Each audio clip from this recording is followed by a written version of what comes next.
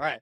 Welcome back, rugby fans. It's that time again here on the Rugby Rant podcast show for us to be able to meet and do what we do best. Talk about rugby. And joining me here today is, of course, Rob the Hammerschmidt. And on behalf of Scott Ferrara, in his absence, we brought in some extra talent off the bench, always ready to tackle the topics, is, of course, Dave Fee, former USA Eagles extraordinaire. And I believe probably like 6 or 7 times here on the show by now. How many times is it, Dave? Yeah, I don't know. It's like the Saturday Night Live, I'm like a 5-timer club, Right. I feel like Steve Martin. All right. It's enough that we're going to owe him a Rugby Rant outfit kit up or something like that from American Rugby Outfitters. I like it. I like it for sure. Who doesn't love free rugby gear? I'm sure you would, right? Got enough of it. My wife always says, you've got enough in it. No, never is the answer. Never enough. So what are we here to do? Well, I remind our viewers at home that first up, before we dive into the familiar rugby rants on episode 104, I've recently been told by Rob by way of a hand signal. But we're going to leave it there because it's first important that we take the chance to be able to do what you now know as Around the Pitch. We'll be back with the news.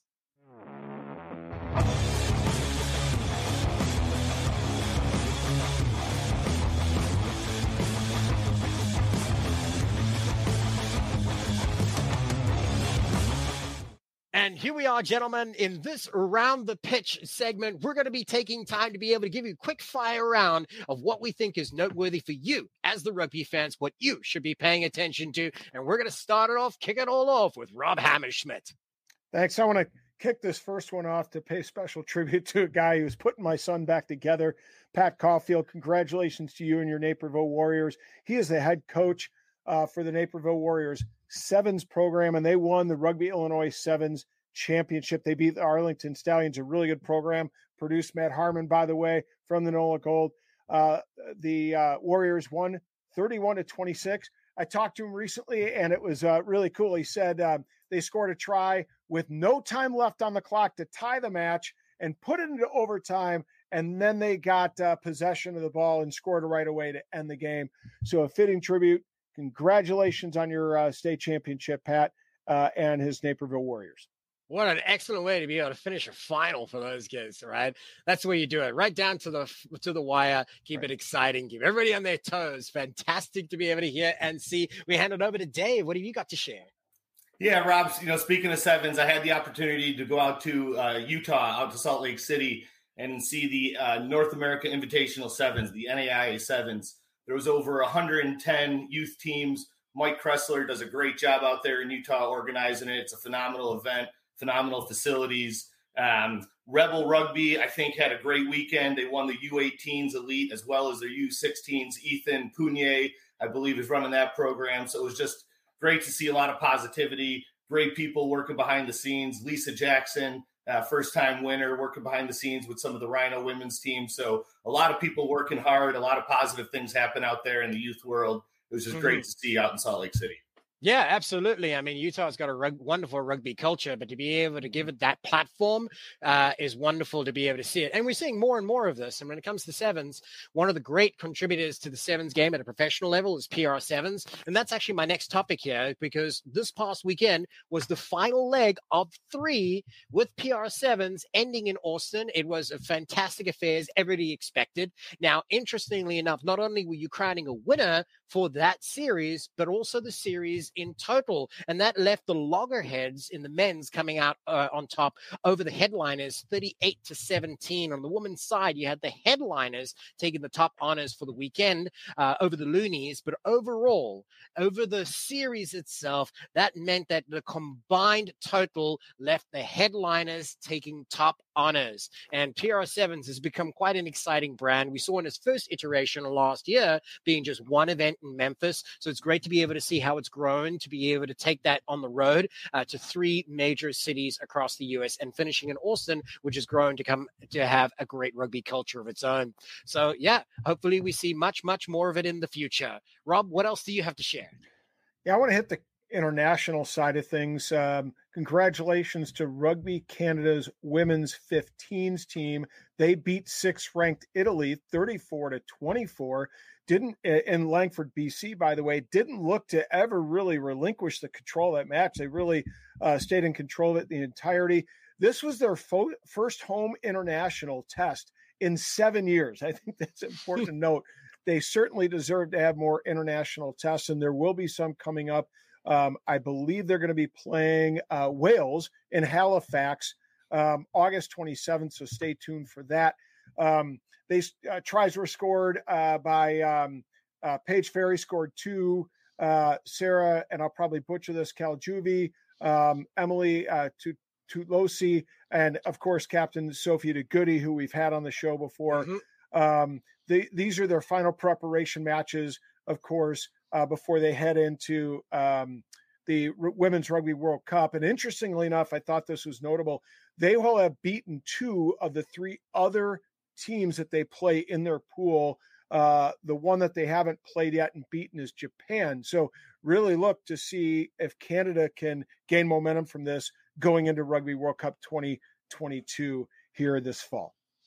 Yeah, it's great to be able to see the levels that the game is reaching for all different parts of the sport. But the women's game in particular has made some significant strides, not only in the quality of play, but the viewership.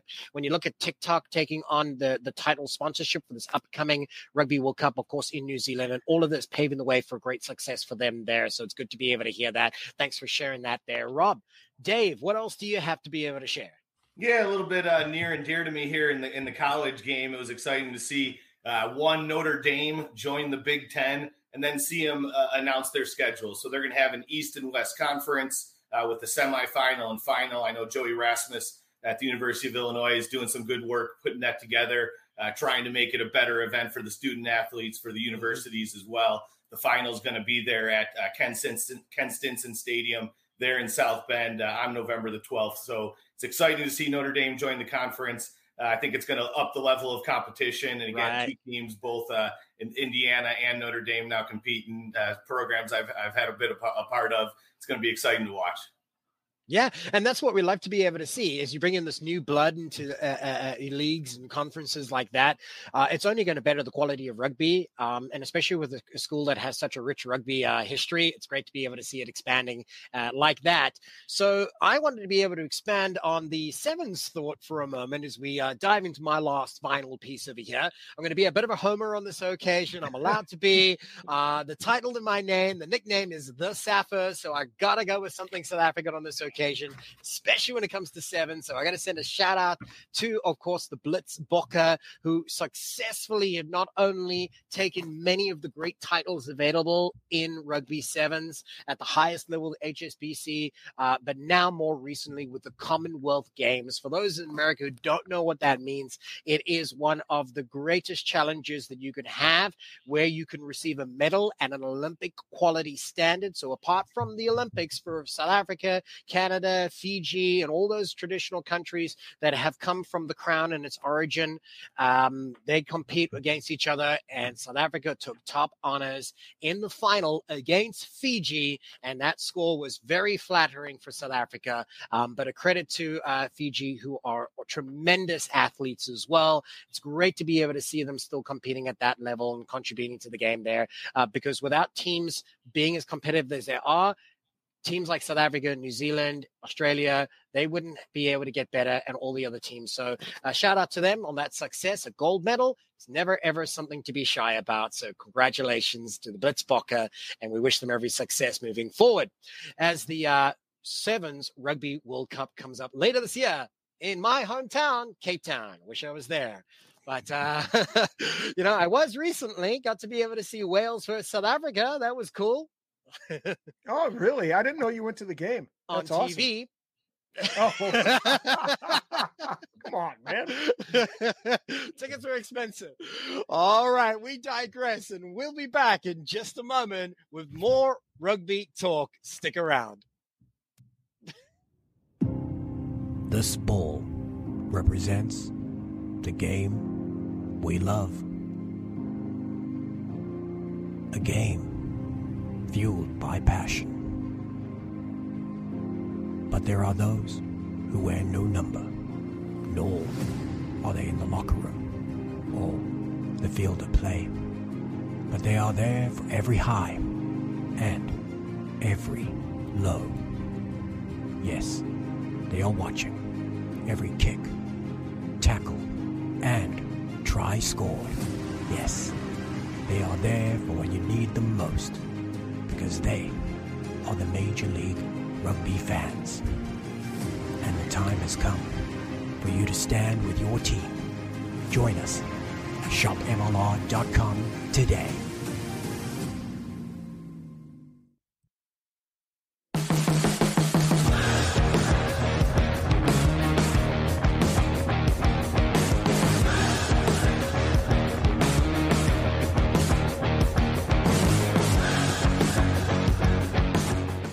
Welcome back, rugby fans. And of course, it's that time to do what we do, and that's talk about rugby, continuing it here with the Rugby Rant debate. Now, before we dive into it, a reminder that this is pretty simple. We're going to be talking about one topic in particular, something that is of hot topic across all the social media circles, all the rugby fans out there, and that is talking about the USA pathway. Do they still have a shot? The answer is yes, to make a Rugby World Cup. However, they chose to do it the hard way by going through the Repechage tournament, which is taking place later this year from November 6th, I think, until the 18th, if I'm correct. And that means that they will be entering a round-robin tournament with other nations who are pursuing the same pathway, that final qualifying tournament. We're going to be talking about it a little bit more over here with the help of Rob Hammerschmidt and Dave Fee, and of course myself, Ty Braga, your host for today's activities. Each one of us will be talking about how we got here, what we need to do to get there, and a couple of important points along the way that we think is notable as some lessons that have been learned along the way, because there's a lot of people that have been talking about this, gentlemen, how, of course, we started out with Uruguay. Traditionally, we've had some great successes against this nation, although we must note that they had a phenomenal 2019 tournament in Japan, most notably the upset against Fiji, which certainly said that they have grown. And so they've continued growing since then to get the America's number one spot. And then the number two spot, we had the opportunity to take on Chile in a two-parter, home and away, and unfortunately we came lesser on the occasion because we lost out in Glendale. I think it was by 1 point overall. Can you guys remind me? Was it 1 point? Yeah, 1 point overall, 2 points in Glendale, yeah.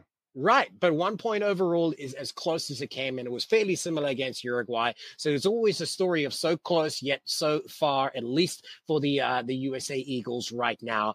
And what that means is missing out on America's one spot and America's two leaves that last open door remaining for the Repechage tournament. As I mentioned before, will take place later this year in November, competing against the sides.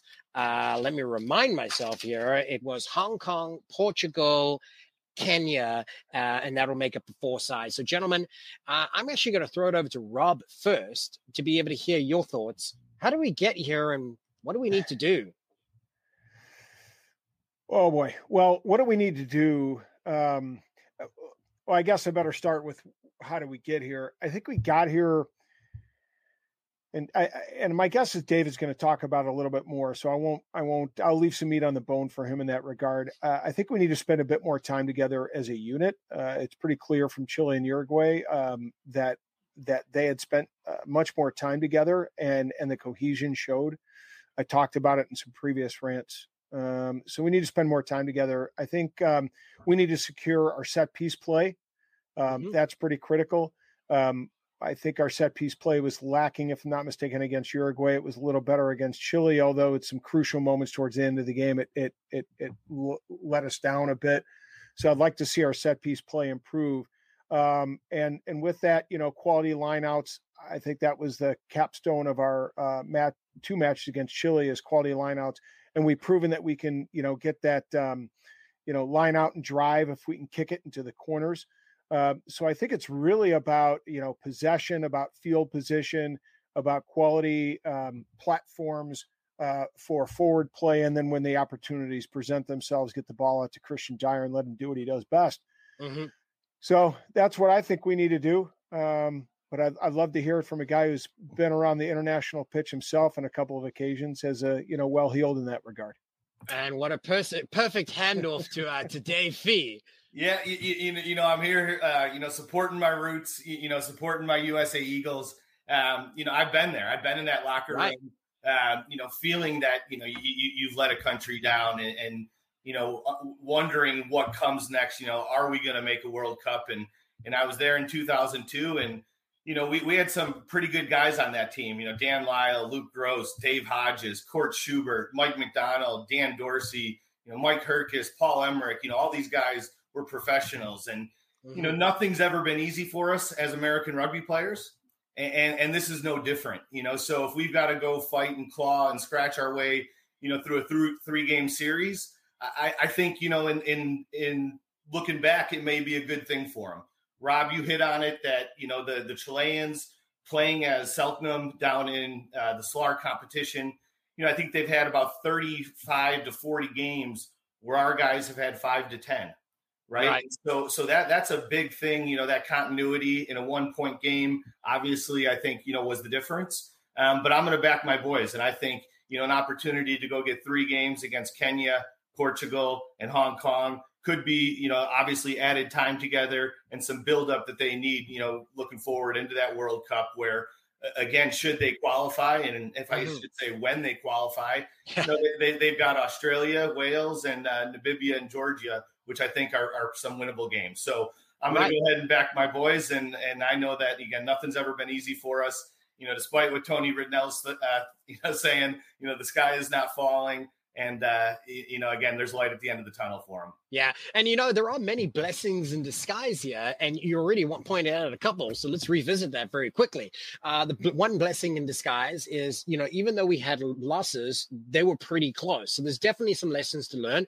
A couple of tweaks here and there, and those and a few other things going in a different direction could have been wins. But, let's not dwell on that. We're looking at, okay, there's tenacity in this team. There always has been. We know what the goal is. And sometimes when your back is against the wall, you get the best performances, right? And that's what typically countries like the US and other smaller nations have done.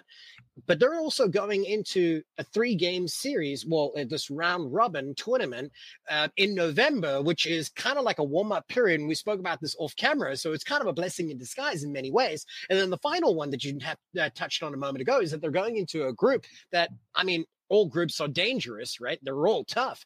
But if I got to be able to pick, this is not a bad group, right? This is not a bad pool to be in. When you look at Australia, Fiji, Georgia, you feel like, hey, there's an opportunity here for the US to be able to come out with that elusive World Cup win and to be able to create an expectation that's higher given the opportunity. They just need to be able to seize it. But I also want folks to be able to understand the level of competition that we'll be taking on. So not only do we mention them, let's talk about what regions they represent and where they are in the world. So we've got Hong Kong coming through the Asia region, Kenya through Africa, and Portugal through Europe, USA, of course, taking up the Americas. The highest ranked side between all of those is actually the US, ranked at 19. Close on their heels, Portugal at 20. So I don't want folks to be able to go, oh, this is going to be something pretty easy. Yes, that's only statistics. Yes, that's only on paper, but we know that we have to bear this in mind. Kenya a little bit further down the log at 33. So yeah, there's definitely opportunities over others. We'll talk right now. Let me actually throw it out to you, Rob. Who do you think is going to be the toughest competition right there? Who would you like to see as that first game, that one that kind of really sets the tone? Well, who's going to be the toughest competition and who's the first game are kind of I have 2 different answers for that. I'd rather play Kenya first. It gives you an opportunity to get a little bit of rust knocked out that perhaps because you haven't played for several months, get the rust knocked out. It's going to be a match that they should predictably win and win fairly handily. But I think the toughest match is going to be against Portugal, in spite of the fact they've beaten Portugal on 2 separate occasions by a 61-point differential. And they've actually gone 3-4 historically against Hong Kong at a minus 39-point differential. I'd still say Portugal, because quite frankly, we're talking about different teams in 2022 and 2023. And even though you say those stats, I'm going to throw it back at you. I mean, the last time America played Chile, the score was 71 to whatever. So things and, change. and that's exactly what my point was, Yeah. is that we're in 2022 and we can't go back in history too much. There's far too much history to be able to go back into those, past historical matchups to be able to predict anything right now. I just think Portugal is going to be a pretty tough ask. Don't forget that they've only qualified. Well, they've qualified because Spain was removed because of some violations. And I know that they had a pretty tough outing against Spain. Yeah, they only lost by, I think it was 5 against Spain. So, it's going to be the tough one, I think. And absolutely. I'm kind of curious to hear the same thought from you, Dave. What do you think? Yeah, I think Rob's got it. I think Portugal, they're going to be as good, if not better, than that Chilean team. They spend a lot of time together, playing together. I'd love to go back in time. If you go back to 2012, Scott Lawrence, who was a part of the current staff, was on that 2012 Junior World Trophy team. Right. And during that time, they beat Chile, Japan, and Tonga.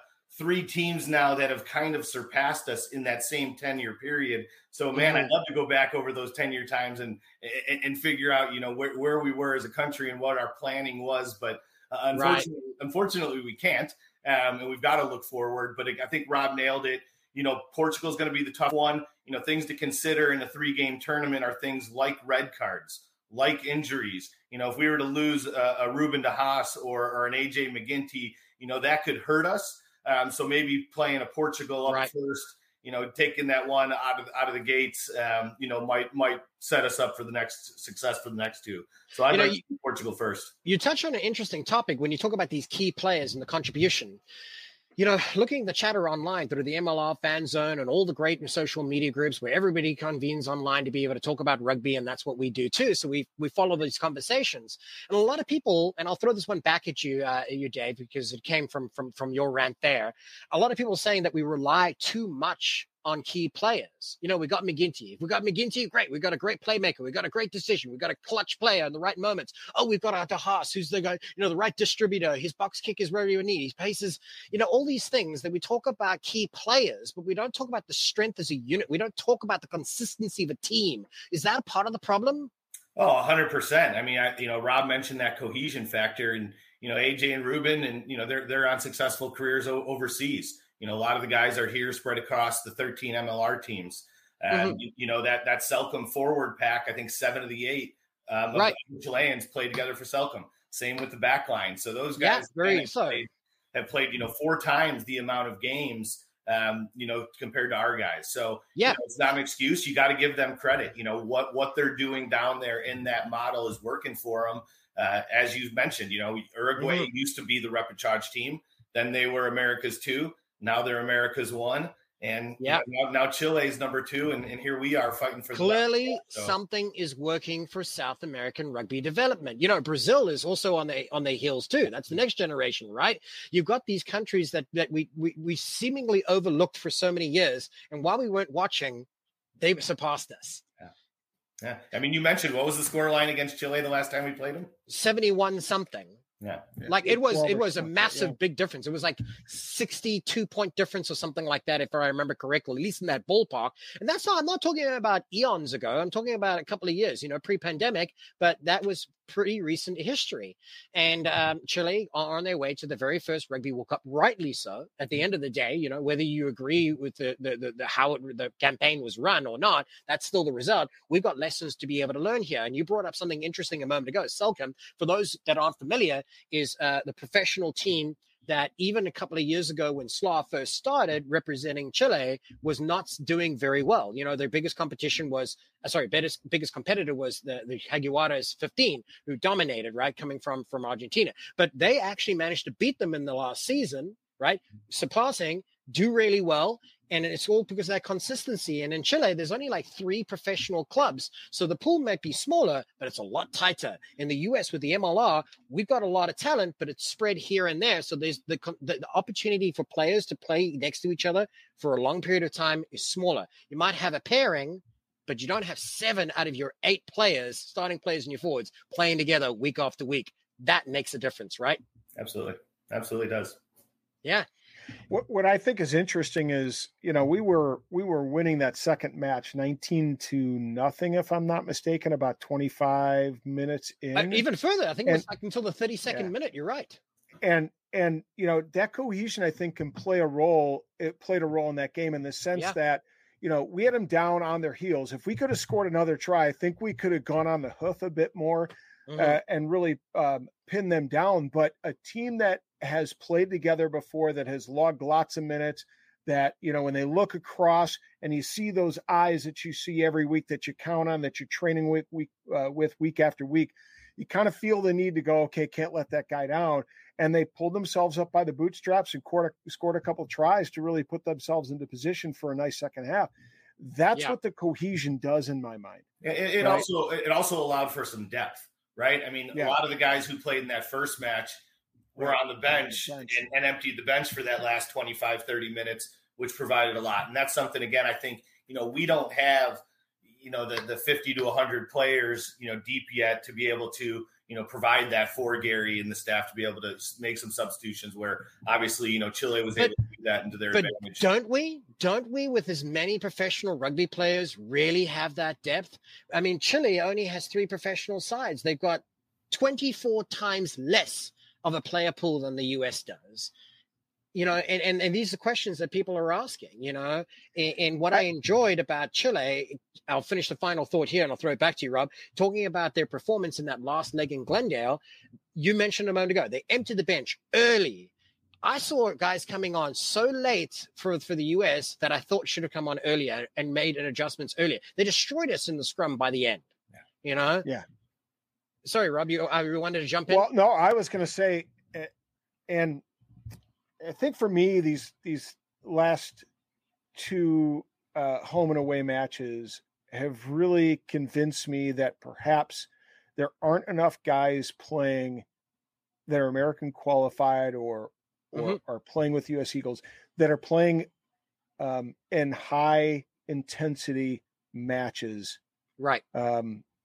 At the right times. And I guess what I mean by that is Chance Wangalewski. He's one of our top 4 to 6 props, right? He's coming in. He played in both the Chile matches. Where was he in the MLR final for the first 55 minutes, 60 minutes? He was on the bench. That's where he was, right? Where are some of these players that are playing? I mean, obviously, a Cam Dolan, but some of these players are sitting on the bench in the most important MLR matches, and they're not getting that valuable experience in how to play in a high intensity, tight match and how to come through on a consistent basis. And that's what's most concerning. Yeah. And you're kind of turning to a little bit towards a bigger question in some ways, which is, has the MLR been the contributor to the national team as it once was pegged to be? And yes, it certainly is a platform, but is it being used in the way that we want it to be used? And that's kind of a conversation that would evolve probably for another day. But it is an interesting point. If players who are eligible for the US are not given the opportunity to compete consistently at the highest levels and alongside the teammates that they'll be competing with at the highest level, how are they continuing to get the consistency that we want them to get? It's a tough question, right? So, gentlemen, before we head out of here, I want to be able to get your final thoughts as we lean towards and turn our attentions to the next task at hand, securing that final spot. What is your thoughts? I'll ask Rob as we started with him and end with you, Fee. I'm going to be optimistic and say that we win the top spot, but I think it's going to come down to that Portugal match is going to be the obvious decider. Mm-hmm. Yeah, the toughest competition in the pool is what most people would agree. So, yeah, definitely. Dave? Yeah, like I said earlier, nothing's ever been easy for us as American rugby players, and this is going to be no different. And I expect the boys to go over to Dubai and get it done, and look forward to seeing them in France in 23. I like it. Optimism all around. And of course, you as rugby fans can tell us what you think at home. Maybe you think we're right on point. Maybe you think we're way off. And we'd love to be able to know what you think by following us under the handle at Rugby Rant Pod on all social media platforms.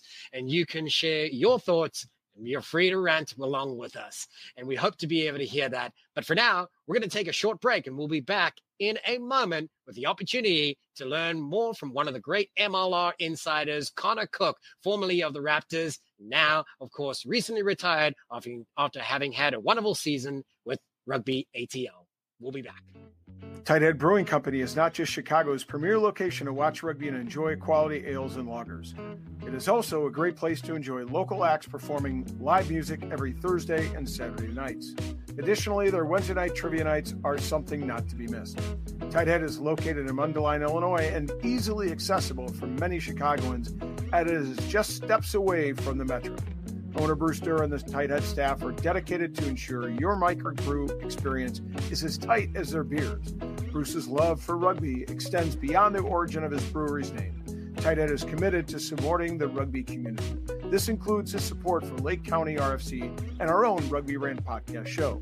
Tighthead's tap room is like the familiar rugby clubhouse in which friends and teammates can meet, socialize, and enjoy the wide variety of brews on tap. Regardless of whether your palate enjoys a good IPA or a dark barrel-aged brew, Tighthead can deliver. Hey, Chicago, when you want rugby, Tighthead Brewing Company will satisfy your thirst. Tighthead, it's worth more than a try.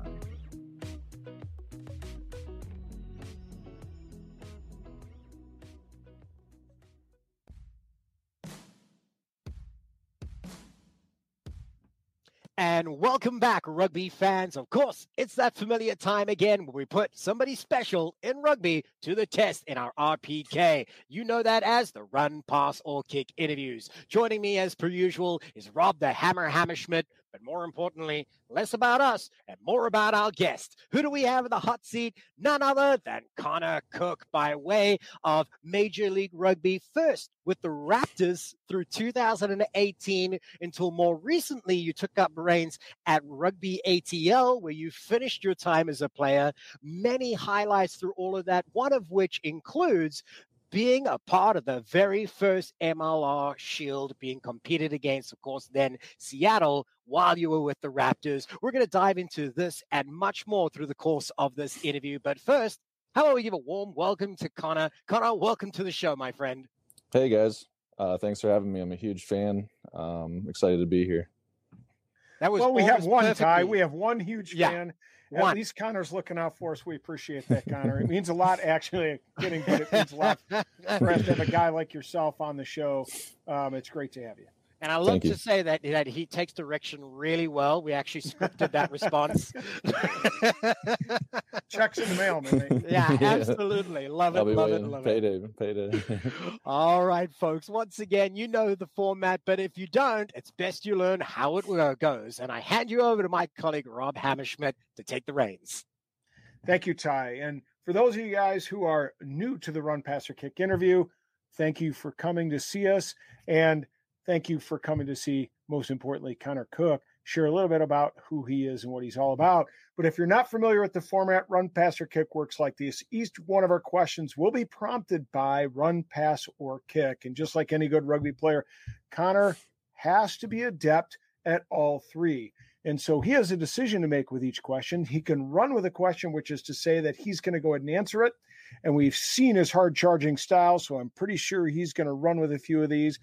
But Connor can also pass a question, which is to say that maybe it's too hot to handle or one that he doesn't really want to talk about, so he's going to go ahead and pass it. Or he can have fun with us and he can kick a question, in which case he'll let us know what he's going to do, and he can kick it to either Ty or myself, and that means we're going to answer on Connor's behalf. We're going to answer in a way that we think he would answer. And he can grade us out, tell us we were shite, tell us we were spot on, or give his answer a little bit more context. It's entirely up to him. So, Connor, are you ready for the Run, Pass, or Kick challenge, my friend? I am. All right.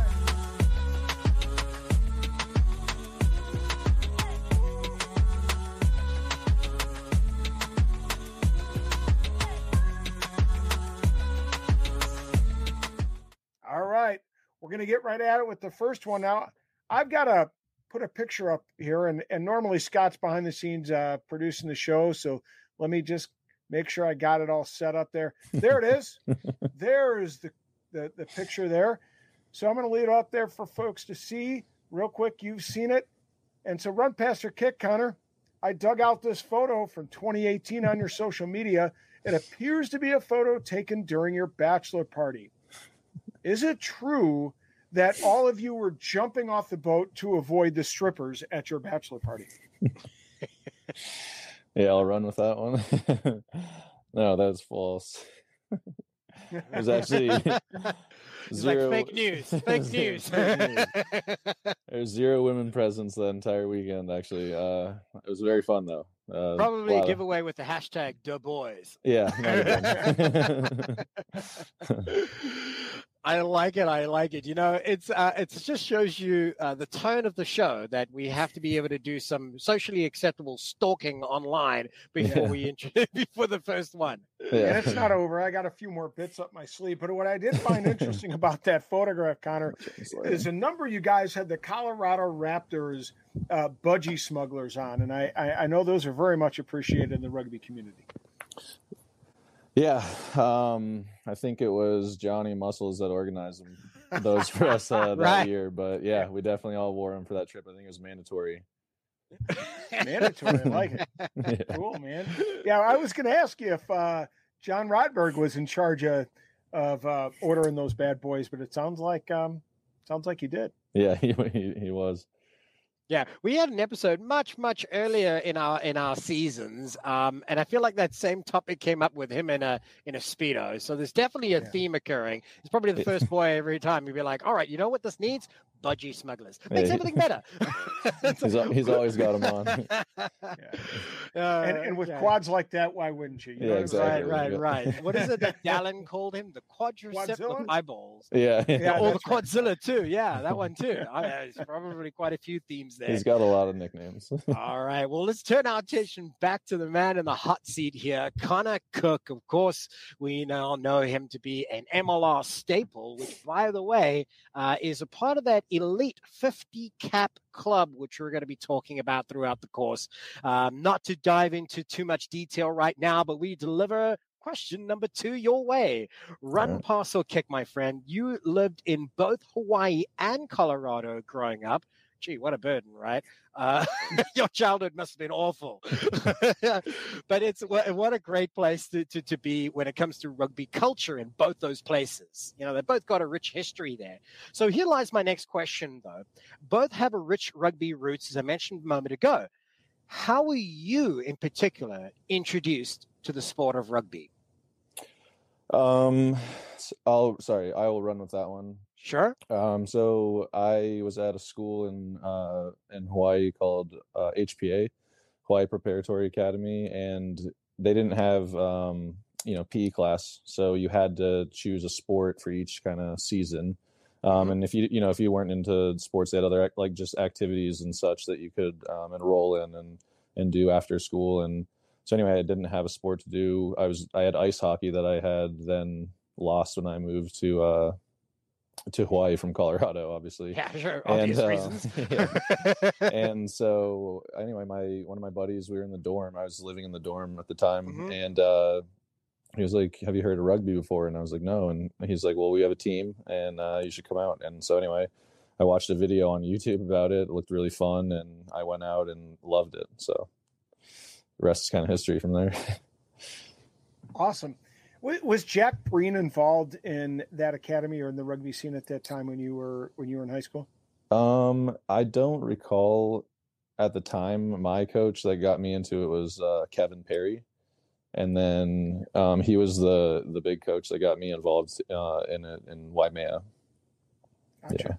Yeah. Mm-hmm. And Waimea, is that on Kauai or is it? No, it's on the Big Island. Oh, it's on the Big Island. Yeah. Okay. Mm-hmm. Oh, wow. Cool. That must have been a great experience. Yeah. Like Ty said, boy, that must have really stunk to be in Hawaii. Yeah. I love how you also fun. said you had to choose a sport for each season. Like what? Just summer? Well, yeah, I know. Yeah. Yeah, that's fair. That's awesome. So, but you also played football. And I think that it's important for people to recognize how many American rugby players start off in football and then transition at some point to rugby. It's kind of funny. And the Raptors now have they're the American Raptors, and they have Mhm. push to get these crossover athletes. And I'm reading your resume and thinking, you're almost like that kind of crossover athlete, because you get a little bit of a rugby in high school, but then you really are engaged in football, and you go to Redlands University to play football there. But eventually you end up at Ark State, which we know is a rich tradition of rugby in its own right. So run, pass, or kick, how did you end up playing rugby at Ark State, coming all the way from Hawaii and from Redlands University? Yeah, I'll run with that one as well. So going, from high school, rugby was very fun for me in high school. I really enjoyed it, but I did not even realize that, there was collegiate rugby. So my thing was always trying to get there. I also had played soccer, so I was kind of getting recruited for soccer and for rugby, or sorry, for football. And so anyway, I decided to go play football, and I was just a place kicker, and so it was fun. But I played a few games my freshman year, and quite a few my sophomore year. But I was just kicking, so I always knew that I could do more on the field, and I wanted to be on the field. And I got a call after, I think it was our homecoming game, from my high school coach, Kevin, and he had this opportunity to play at ASU. And I was thinking at the time, I was like, heck yeah, I'm going to go to, Arizona State. I was like, because Redlands was a really small school. Ready for a party then? Yeah, exactly. I was thinking, I was at a really small school, country. Woo! And I get on the phone with Matt Huckabee, and he's got this Southern accent, and I'm like, where did I just sign up to go, or commit to play? And I started looking it up, Arkansas State. And anyway, I moved out there. So I went to Redlands for 2.5 semesters, and then went out there to Arkansas after that. Yeah. Yeah, I get that. It's funny you said, like, you mentioned when you played football, you were just the place kicker and you wanted more. You wanted to be more involved in the game. And it's one of the merits for why rugby has been adopted across America in the way that it has. Many players in a similar position to you want to have the energy of rugby back and forth, be in the action more so. And it's what makes the game exciting. It's what separates it from some of the other sports, though, too, and what will continue to grow and what will continue to attract players just in a similar situation to you. And turning our attention a moment ago, you spoke about, transitioning from Redlands to Ark State. That's a pretty big deal, especially, when you think of the rich rugby history that Ark has. I mean, 2012, Sevens champs, right? 2013. Yep. And then also, I believe, made it to the finals of the 15s nationals as well. Yeah. And this all happened while you were around about there. You were there, right? Yeah. Yeah. Yep. So tell me, run, pass, or kick, what made that team different? What held that together? What was the special sauce? Yeah, I'll run with that one as well. When I got there, it was a special time for Arkansas State. They were really growing a lot, and I think they were setting themselves apart, from other collegiate settings in the sense that they were able to give, not necessarily scholarships, but it was, for international students, they would be able to, believe waive their international fees. I believe that was the thing. And then they would get, around in-state tuition. That's at least what I would get as well. So there certainly was some benefits. So it was definitely, there's benefits. And so that was very appealing for, international students that were wanting to get over here. And then Matt had a huge tie to, forget the exact connection. It was also through one of the teachers at Arkansas State to South Africa. And he had gone over and watched amazing place, great people. I'm biased, but yes. He had gone over and watched the Blue Bulls training for a week or something. And anyway, so we had a big recruiting kind of funnel from there. And so we had quite a few South Africans. I'm sure you knew that at Arkansas State, especially when I did it the old fashioned way. I married an American girl. There you go. Yeah. Nobody was interested in my rugby. So, and then anyway, so we had a good mix of them, and, they brought a whole different, obviously knowledge of rugby and IQ. And so and then he was good. Our coach was really good at recruiting. And so he just got a good bit of American talent. And then, he had a good mix of foreigners. Right. A little, it's like a couple of ingredients of this, a couple of ingredients like that, putting together the perfect blend. Yeah. So you heard it. Let me just state for the record, you heard it, everybody, from Connor Cook himself. If you want to make your team better, get a South African. I mean, a rogue one. It worked in Houston. We're cheap. Okay. So Connor, Ty mentioned that a bit of back that you guys had a finals appearance in 15s at Ark State. You were also part of the Raptors team that lost an epic finals battle to Seattle in the first ever MLR Shield, and I'm not trying to dredge up bad memories. Yeah, I know. Like he had like a relapse. He's like a PTSD. Yeah. Like, oh. Are they gonna beat me up with these questions? I feel like I know where you're going. It's been a lot of finals appearances. But I'm interested though, because out of sometimes when you come up a bit short, you learn the most about yourself, and organizations learn the most about themselves. And so that's what I'm interested in here with this question. So run, pass, or kick.